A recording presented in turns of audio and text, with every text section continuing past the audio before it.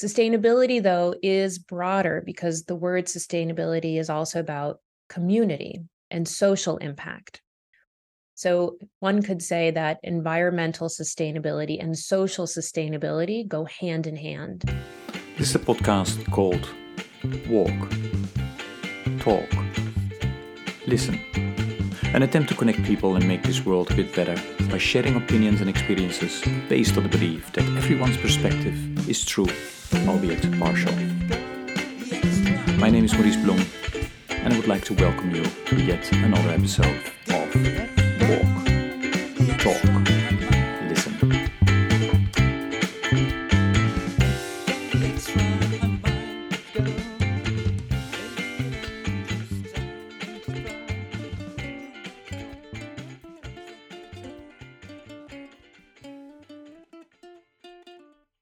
Good day, everybody. This is another episode of the podcast Walk, Talk, Listen. And as always, I'm delighted with today's guest who will introduce herself. Chrissa, please go ahead. Thank you, Maurice. Thank you for having me on your podcast. My name is Chrissa Pagitsas. I'm based in Washington, D.C., but consider myself a global citizen, somebody who cares very passionately about what's going on in the world with a specific focus on sustainability. For the last 20 plus years, I've worked at the intersection of sustainability and business and really driving outcomes. How do we create a better world? How do we do that for developed countries and emerging markets? And how do we do it in a way that makes a difference for everyone?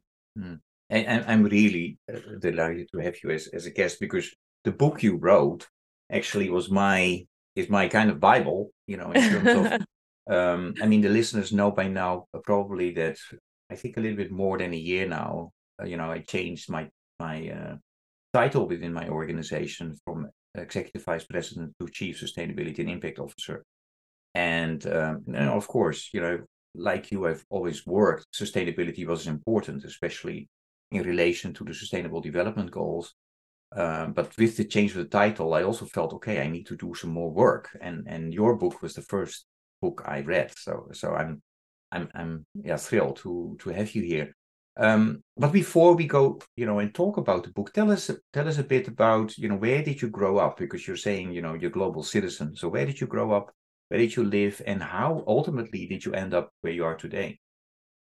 Well, Maurice, I am the proud daughter of two Greek immigrants. Mm-hmm. They came over from Greece in their mid-20s to study graduate school programs in the United States and in Canada. And so I actually was born in Canada and was a Greek-Canadian citizen up until I was 17. We moved to Boston, which is where I spent most of my childhood. And I eventually became a U.S. citizen at 18. So Boston is my hometown, but I've spent a lot of time in Greece visiting family, and then living overseas and working overseas. So I've studied in Spain for a year. I worked in the Netherlands for a year. I've visited the Philippines and Jordan, working on energy projects, and have really had the pleasure of being able to work with people in Latin America and Europe. So I consider myself someone who is, while Greek, American, Canadian, is someone who has had the pleasure, the opportunity, the luck to be able to work with many people around the world.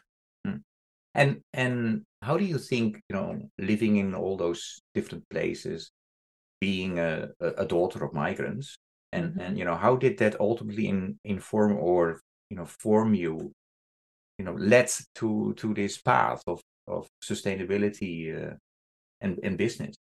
So it's interesting, and I've done some thinking about this, because I will say that sustainability was not a passion from 5 years old or even 15 years old. My parents were the first in their families to go to college in Greece. Coming over to the United States and Canada to do the master's program and then eventually PhDs was a huge leap for our family. So I would say first and foremost, the value of education was something that was instilled in me very early on.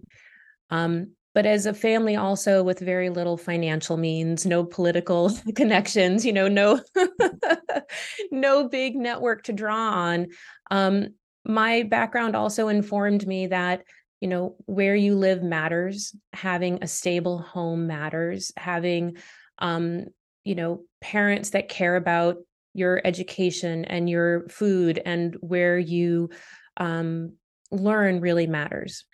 So, interestingly, when I started my career in 2000, I actually started my career thinking I just wanted to live overseas and work in a place where I could have some sort of impact. I didn't even know what that meant, to be quite honest. Um, but I realized quickly when I landed at a large consulting firm in energy, wasn't exactly my main focus, but I quickly learned that energy efficiency and sustainability is where I could have impact. Why is that?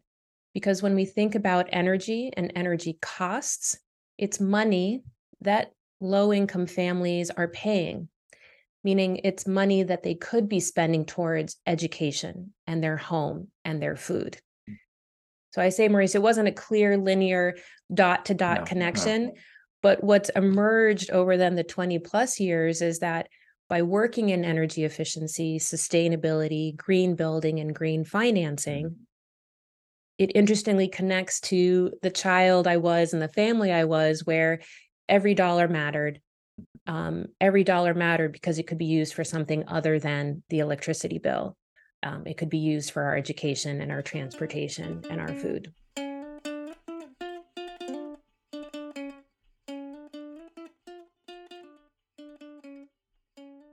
Mm. No, thank you for sharing that. Um, I do want to go to the book though, and because I'm really enthusiastic about the book, and I think it's an important book. Um, how, yeah, what made you ultimately to write a book? And for the listeners, it's a book where you've interviewed, I don't know exactly the number, but a lot of different chief sustainability officers of different companies, Mhm. with whom you talked for an hour. I mean, a similar time that we've set aside to talk with each other as well. So yeah, how did that come about? So, the career that I had followed sustainability in business from its early origins, meaning in 2000, 2003, 2004, we didn't have chief sustainability officers.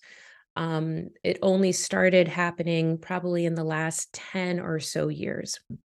But my work, I mentioned, Marie, started in the energy sector, working for large utilities in the US and Europe.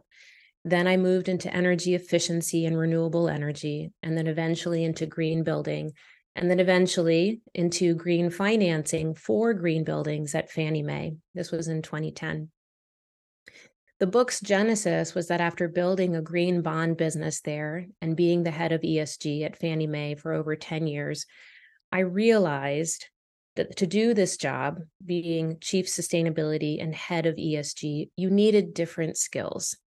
You needed skills that certainly you can consider as executive skills and senior leadership skills, but there were more nuances. Mhm. And because this was a new field and because I had spent so much time in it, I realized I wanted to tell not just my story, but really the story of 25 other chief sustainability officers and heads of ESG.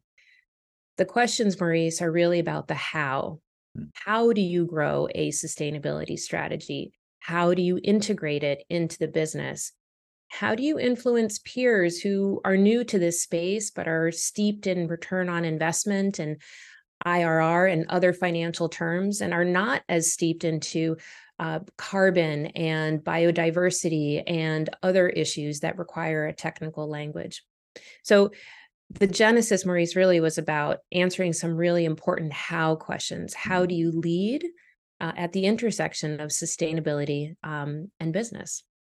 Before I ask you about, what you kind of found in terms of how most of the chief sustainability officers lead, not all our listeners are, have similar backgrounds. So can you help us with, how would you define sustainability, and how is that different or similar to ESG? And ESG, what is it actually? I mean, so also for the listeners. Sure, sure. So sustainability is uh, broadly defined as reducing your impact on the environment. And impact means reducing your use of natural resources like water, energy, land use. It means making sure that the biodiversity is maintained. So making sure that plants and animals don't go extinct. Sustainability, though, is broader because the word sustainability is also about community and social impact. So one could say that environmental sustainability and social sustainability go hand in hand. So sustainability is how do we impact the environment and how do we also grow and maintain a healthy society? ESG is something a little bit different, but closely related.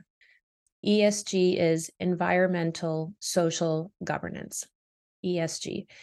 And that term has come about as a result of the entrance of financial institutions, investors in particular, who are looking for a specific framework to measure environmental risk, as well as social risk, as well as governance risk.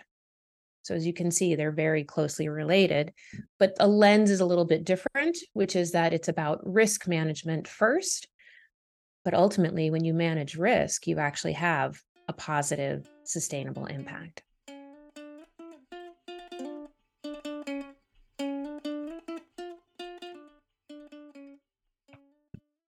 And thanks for that, Chrissa. And why do you think? Because I've attended a number of sustainability and ESG related events, and it seems that in the US ESG is really controversial, while I don't know about the rest of the world, but definitely in the West it's part of what business you have to address it. Yeah. Having said that, though, I mean, in the US, I've heard the chief sustainability officer said, well, basically, it's not a matter if you have to do it, we have to do it. So even though it's controversial, we have to do it. Can you maybe explain a little bit about that? Sure. In the United States, there have been politicians as well as business leaders who have stated that they are anti-ESG, so against ESG. And so what they're saying is that the risk factors that companies, investors, financial institutions are now taking into account don't matter. Essentially, that's the translation. But I would argue, Maurice, that perhaps they need to look at it in a different light. Businesses, whether for-profit businesses or nonprofit organizations, ultimately are responsible for the long-term viability of their business. Right? No business goes into business to be around only for 2 years. No CEO says, I'm only here for a 5-year tenure and then I'm going to shut down the business. Right? All businesses, organizations expect to be around for the long term. So when I hear the anti-ESG commentary, the counter commentary that I have is managing environmental, social, and governance risk is good business. It means that businesses will be around to generate jobs, to provide benefits, will be there in order to create the value that we're looking for as a society and as investors, as people who are depending on retirement funds, as people who are looking to support our children's education through wealth generation of our investments. So the momentum here around anti-ESG certainly has increased. It wasn't a thing about 2 years ago. What I'm anticipating is that what I'm anticipating and hoping and engaging in is the conversations that show that ESG is actually good business. It's good risk management. Okay. Let us go back to the question in terms of, because that's what I think you try to do with the book, is how do the chief sustainability officers lead, right, Yes. in their companies? What did you find? Well, there's no one. I mean, without giving everything away, right? Because we want people to read the book. Yeah. One, I am glad that the book found you, or you found the book, Maurice, because you are exactly the person the book is meant for. The book is meant for people trying to figure out where to begin, and they're trying to look for a landscape of how to implement sustainability at their organization. As you mentioned, Maurice, there's a number of people in the book. There's actually 25 people that I interviewed from 24 companies. So with BlackRock, I interviewed 2 people. But it's intentional to be a broad set of companies, from BlackRock to Procter and Gamble to Anheuser-Busch to Cognizant to JP Morgan and more. The pillars of how to be good at sustainability are actually known, and we can talk about what those are. But how do I, as an individual leader, implement them successfully is unknown. Where I'm going with this is to do a successful sustainability strategy, you need to know your material issues. What are the core issues of your business? You need to measure your progress against those key issues. You need to be able to then have projects that deliver those results. Fine. But how you lead, Maurice, in your seat, and how your listeners might lead as a leader in sustainability or somebody trying to figure it out is challenging. You need to influence the CFO without having any direct revenue or expenses that you, as the chief sustainability officer, control. You have a huge variety of stakeholders, from customers to the regulator to the investor. You need to influence all of those, and you need to be able to make progress in your conversations with them that's meaningful, so you don't are called as greenwashing. You need to engage with the board. You need to engage with employees. It's quite a complex leadership role, and there was no book in the market that talked about how do you lead in sustainability.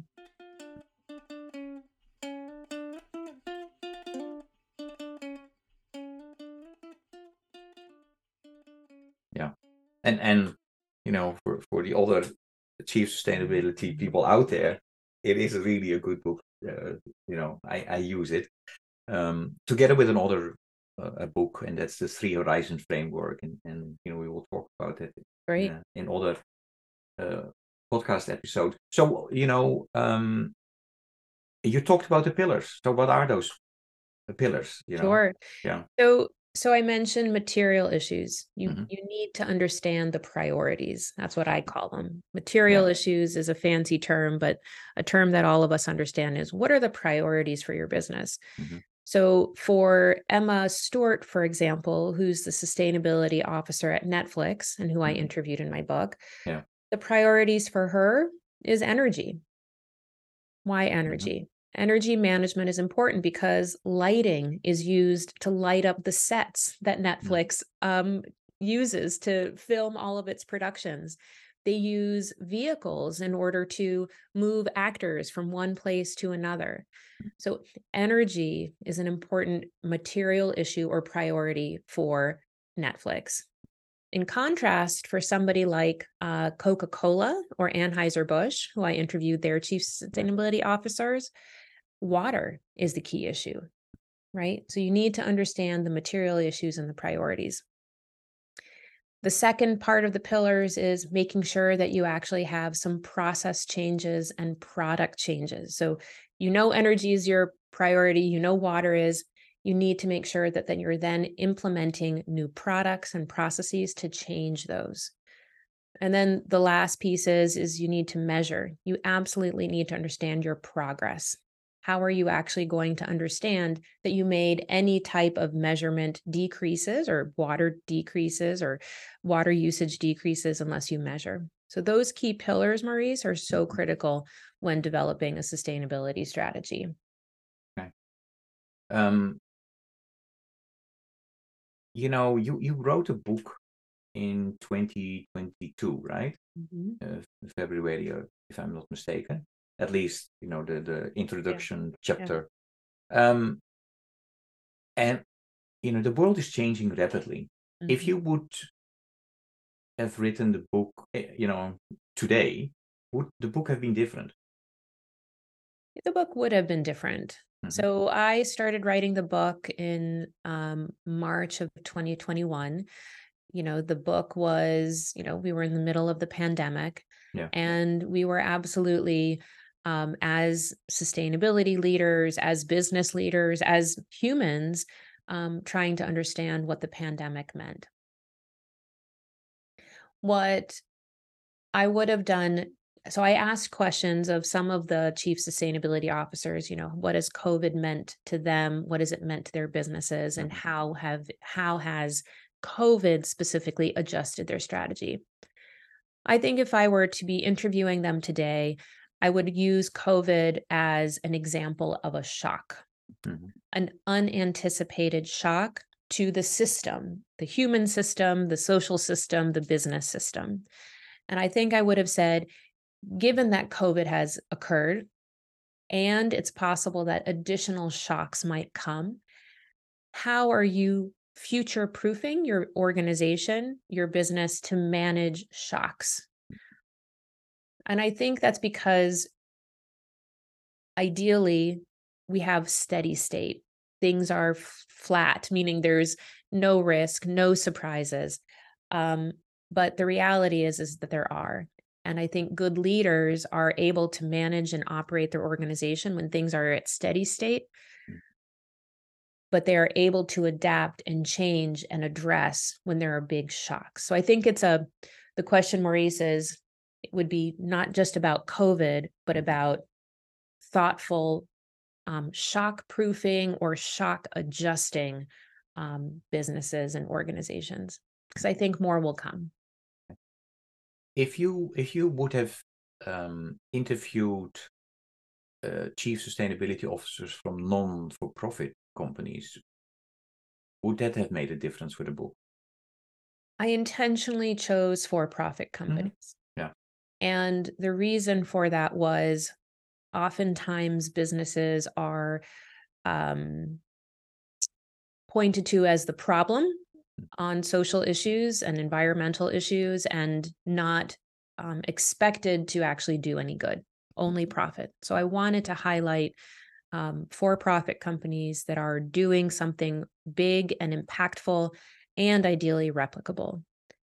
If I had interviewed nonprofits, I think the questions would have been different. Mhm. The questions would have been much more focused on um, how are they partnering with businesses to change businesses. Mhm.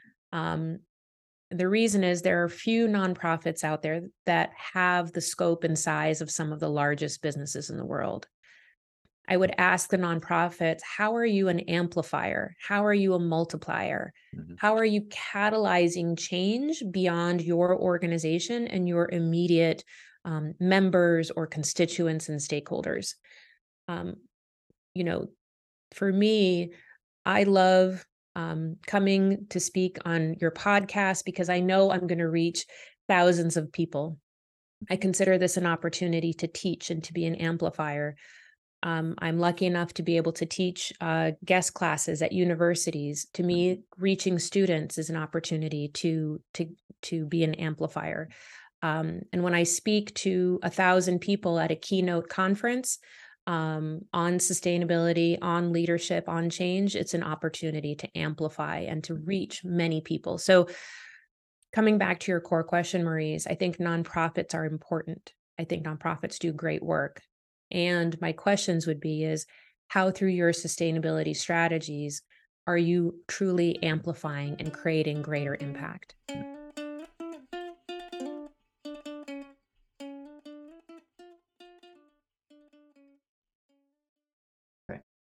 Okay. No, thanks for that, Chrissa. And let us.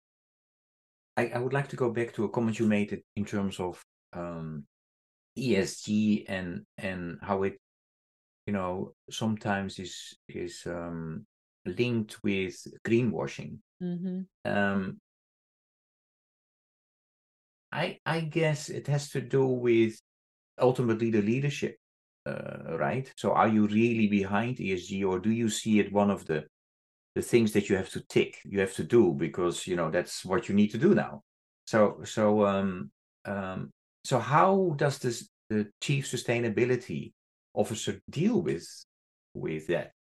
How do you find out that your colleagues, the company, the board is really serious about that. Have you, come across I that? do. I Yeah. have personally come across it in my work, Hmm. in my various roles across many companies, and I talk to my clients about the same issue, and Hmm. I see it. So I think there are two questions, Maurice, when it comes to sustainability and ESG. I think there's the why should you do it, Hmm. and then there's the how to do it. I think the why questions are why climate change matters, why society needs us to focus on this issue. The reality is that as individuals, we all have different answers to the why questions. Why you care about something, whether cleaning up your local park or volunteering at your local food bank, your why is different. And for me, as a sustainability officer or as a leader, it's hard to answer 10,000 people's individual whys. I say that because I think where the real question is the how. And I say the how is I'm going to work on the how. I'm going to change the way that businesses operate in order to create more value, in order to make customers happier, in order to de risk and make the supply chain more resilient. Hmm. Because doing all of that through the how work will answer people's whys. Eventually, their hearts will follow, which is, I think, what ideally we all want. Everyone's heart is in the right place, and everyone is always thinking about society and the environment. But the reality is, they're not. Hmm. They all have individual heart and mind reasons to motivate. But if we talk about the how, we then eventually can answer the why and get them to be engaged. So I I don't think you and any leader can always get to a place where everyone is saying yes because they are truly passionate. I actually think it's okay for an organization to start with, let's check the box, let's do the minimum items required, because by going through those minimum requirements, those exercises to have better governance, to make sure the right policies are in place, that child labor is not being used, for example, that we have mitigated environmental risk at our plants, Hmm. they'll start seeing, this is better for everybody. This is better for the business. And then they will start engaging in the bigger why questions. So let's get everybody to have a minimum standard, meaning let's raise everybody to the minimum expectations of ESG, and then let's get them to be more ambitious around changing the world for the better. And thank you for that, Lisa. I would like to make a jump. My listeners know that I'm very passionate about sustainable development goals. Mhm. And it's not perfect, but at least as a world, we have identified 17 goals that we should aspire to, try to reach to make this world more sustainable. That's right. Um, However, I mean, I think 2 weeks ago, a new report came out. We are falling behind. Mhm. Um, Now, there is a growing group of people in the world that says, one of the reasons um, outside of COVID and war. But one of the reasons why we are not reaching those goals is that we did not pay, or we are not paying proper attention to the skills, abilities, and knowledge that you need as individuals and as community. As a result, they did a survey and they came up ultimately with 5 inner development goals. Mhm. Being, thinking, relating, collaborating, and action. So my question to you is, what do you think about that? That outside of a focus on changing systems and processes, we need to pay proper attention to the I perspective and the we as well. How do I feel myself? What do I think? What do I want? What type of ancestor do I want to be? And we. Um, and how does that relate maybe then also with the ESG work and sustainability work? I do think that the sustainable development goals are an incredible framework. And then the IDGs are incredibly important to support them. In some ways, I wish that UN SDG 17 had been expanded to include the IDGs, Mhm. and the timing was a little bit different. Obviously, the IDGs came a little bit later, but included them in it. For your listeners who aren't familiar, UN Sustainable Development Goal number 17 is about partnerships, Mhm. and it's about strengthening partnerships in order to support the other 16 Sustainable Development Goals.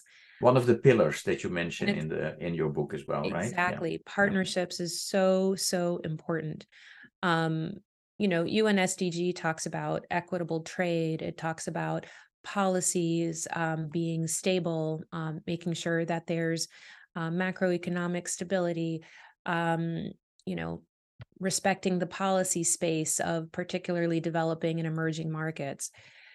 So, and the IDGs, which focus on individual leadership, essentially, those 5 pillars essentially are how do you act and how do you Mhm. act in order to support UN SDG 17 as well as 1 through 16?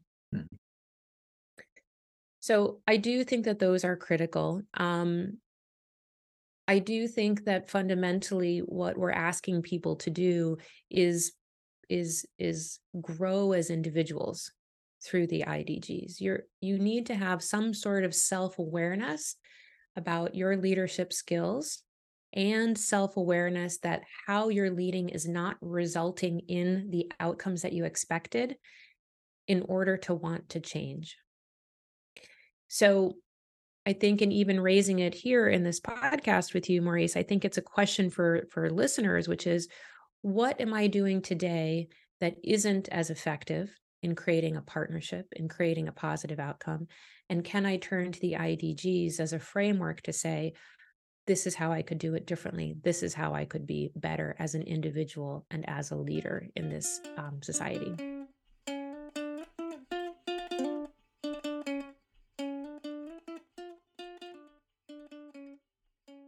Thanks, Lisa.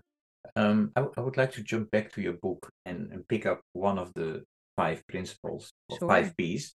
Yep. Um, invest in patience. Mm. I get that, but I can also imagine that there are people out there is, yeah, I understand that maybe, everybody goes with their own pace, but there is an urgency. You look at this, as we just talked about, the 17 sustainable development goals, we are not reaching them. Already we are on both on the East Coast. I think, now for the last couple of weeks, we are in a situation where we are advised not to go outside because of the air quality. Just that we cannot be patient. We need to push. How do you see that? So it's funny, Maurice, that you picked up on that. Hmm. So the 5 pillars being priorities and products, processes and partners, and patience. Um, I struggled, I have to admit, with the word patience because patience is meant to convey that the results of your work take time to show fruition, and you need to um, set expectations with your non-sustainability peers that it's going to take time for the outcomes, the results, the profitability, the excited customer response to come out.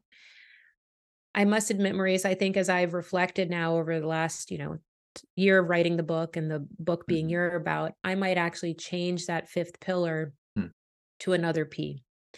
Perhaps it's pilots, and maybe you and I can brainstorm on it. And I welcome your listeners' ideas as well, which is it's not about being patient and not doing anything.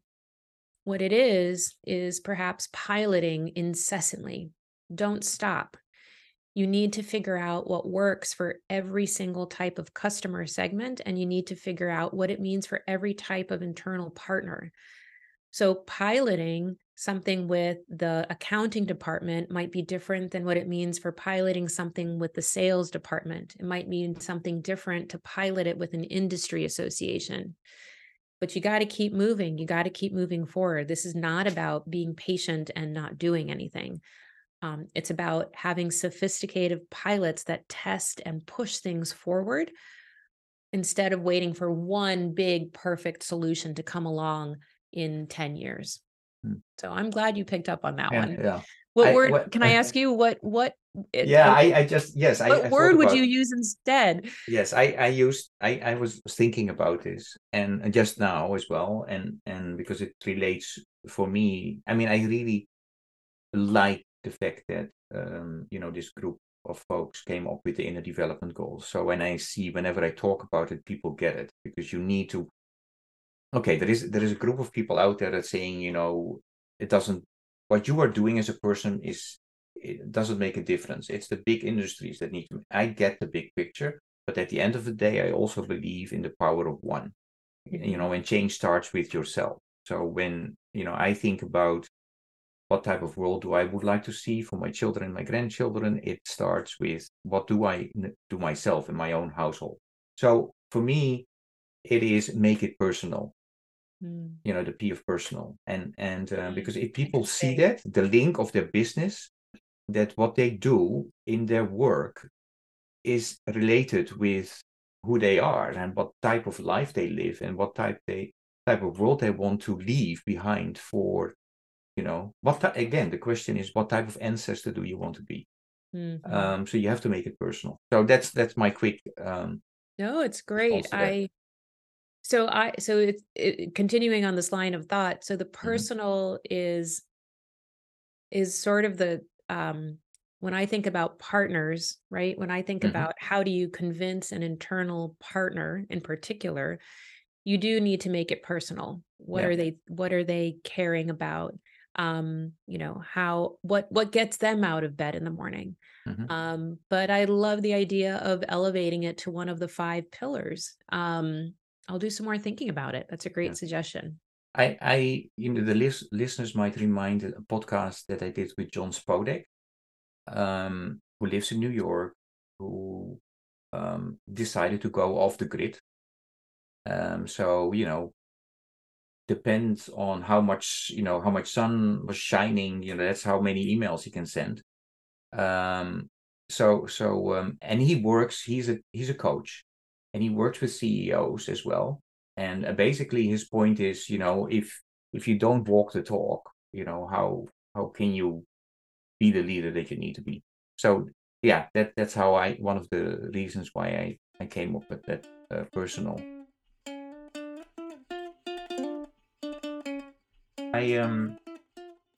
I would like to go to which I call kind of the second part of our conversation, which goes a little bit fast, um, almost like rapid fire.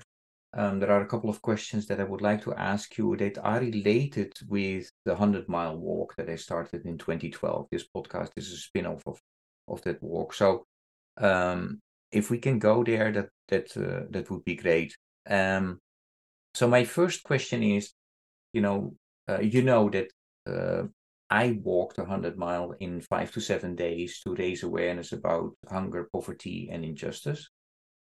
If you would be asked to walk 100 miles in a week, for which cause would you do it and why?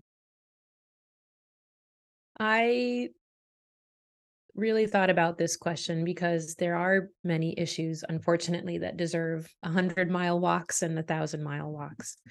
Um, but the issue in particular that I'm passionate about is affordable, if not free, childcare. Hmm. And that includes from birth to kindergarten, first grade, depending on your school system, Hmm. as well as aftercare, meaning when school ends at 3 o'clock, 3:15, and parents are trying to figure out that they still need to work another 3 hours or 7 hours. Where are their children going to be?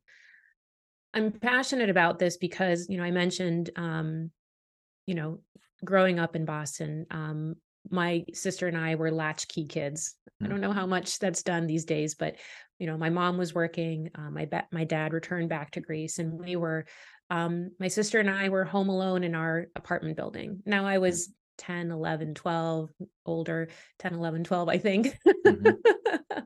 um, but my mom did worry about us, and she was working. And I think that for families that, um, don't have affordable childcare. Children are left in unsafe mm, conditions. They're left with siblings that are even younger. And I think that having children that are in a place that's safe, mm, that's affordable, if not free, will take a huge weight off of parents' minds, and particularly mothers' minds, mm, and make them be able to be better parents when they are home, and certainly better employees when they're in the office or at the factory or in the restaurant. Um, so I think affordable, if not free childcare, if not in the US, but globally, would be an incredible thing. And I would walk many miles for that. mm. Thanks. Um, yeah, if no, let me, when I walk, and I call them co-walkers, we talk about life, and it's really strange because very often, when you walk, you start thinking about life. Why are we here? And with my co-workers, I often talk about religion and spirituality, and then oddly enough, very often also about what is the youth doing? How are they relating to religion and spirituality? And we see changes. Some people say, well, they are still spiritual but not religious anymore. Others say, well, no, that's not true. But the institutionalization looks just different. What do you see happening among youth in your community around religion and spirituality? There's definitely a shift, certainly a shift from when I was growing up, Mhm, in the Greek Orthodox Church.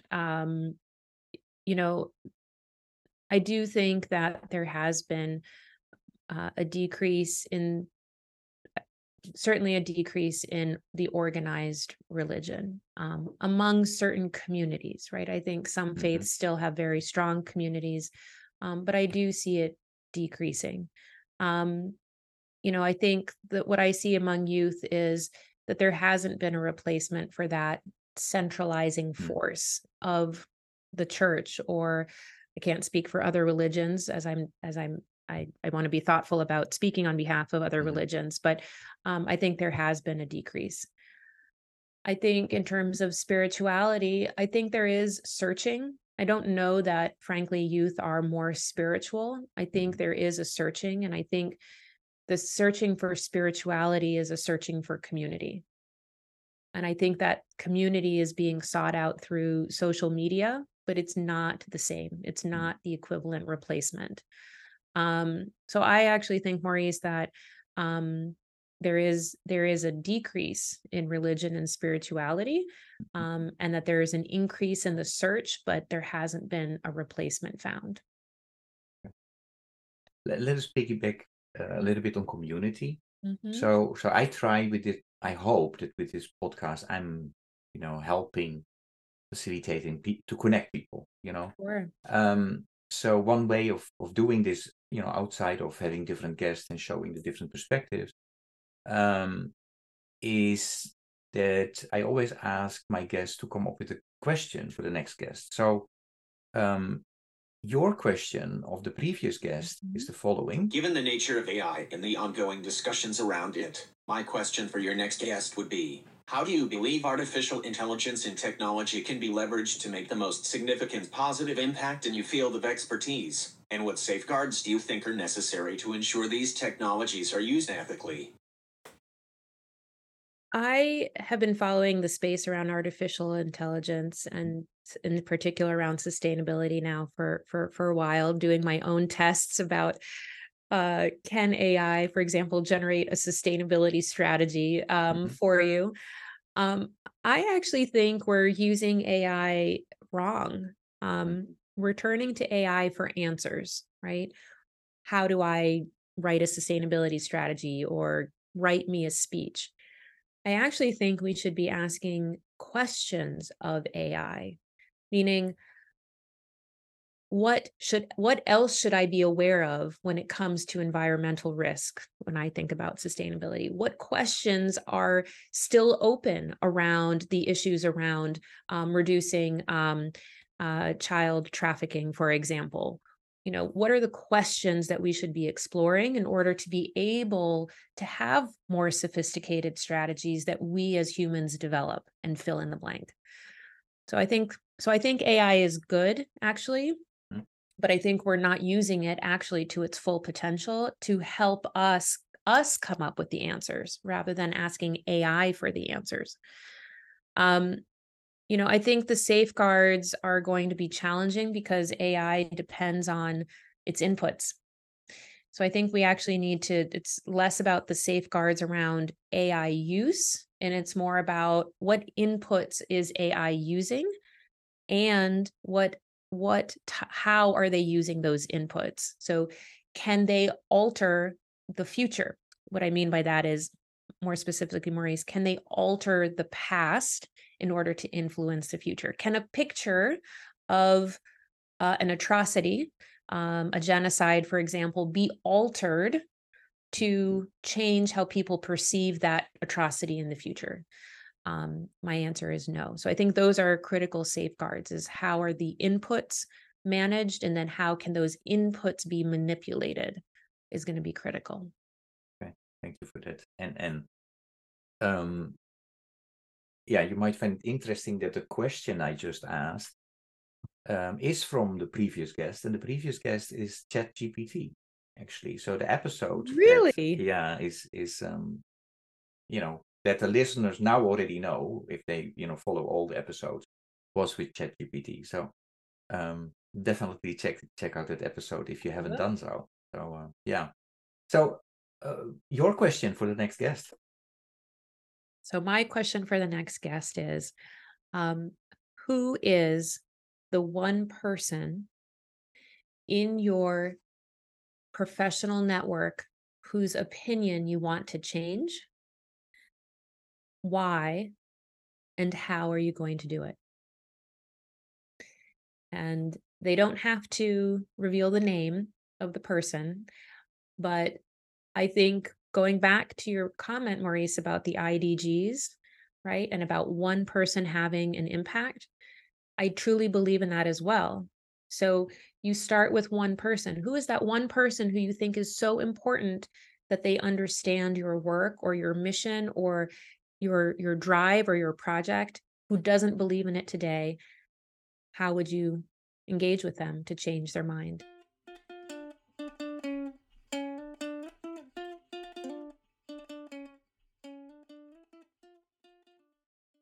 Nice question. Beautiful question.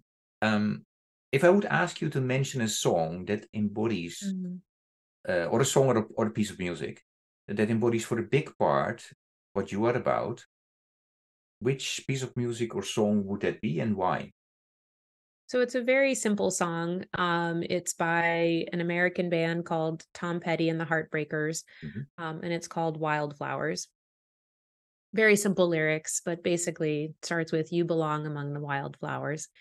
And that song I really enjoy because I think it reminds me that we need to unplug, we need to rejuvenate, we need to rest.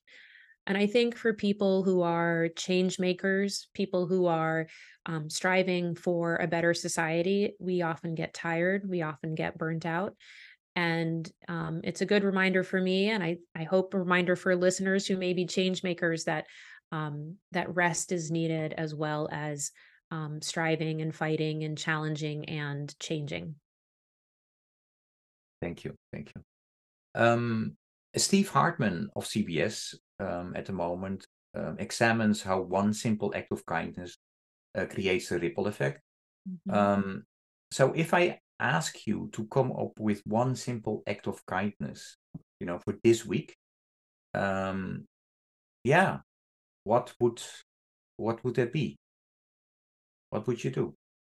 It's an interesting question because it goes back to that amplification, right? How do you amplify? How do you create change? So the one act of kindness is actually to reach out to a friend who I think is okay, right? Who's moving along, but actually might be lonely and having a hard time.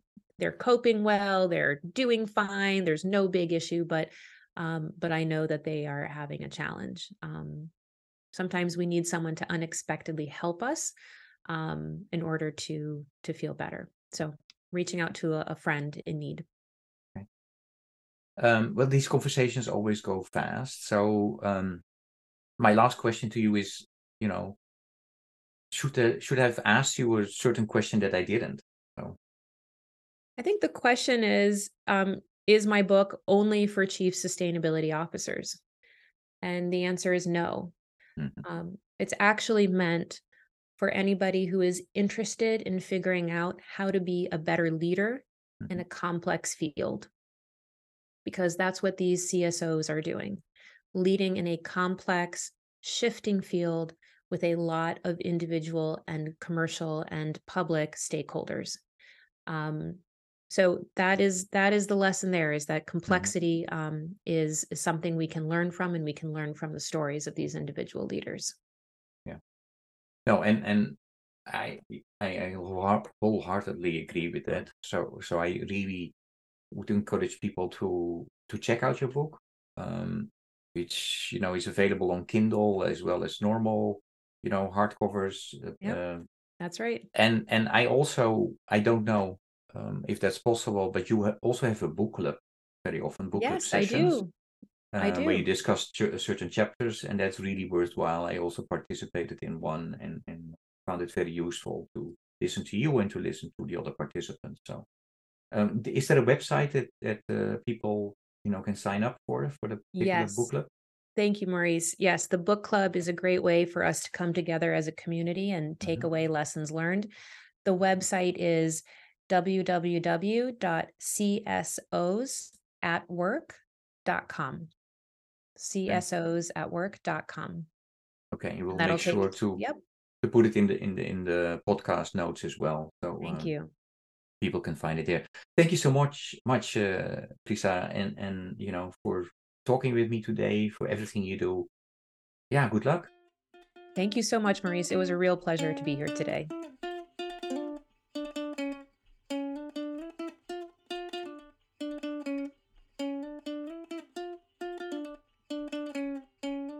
Let's go the extra 100 miles.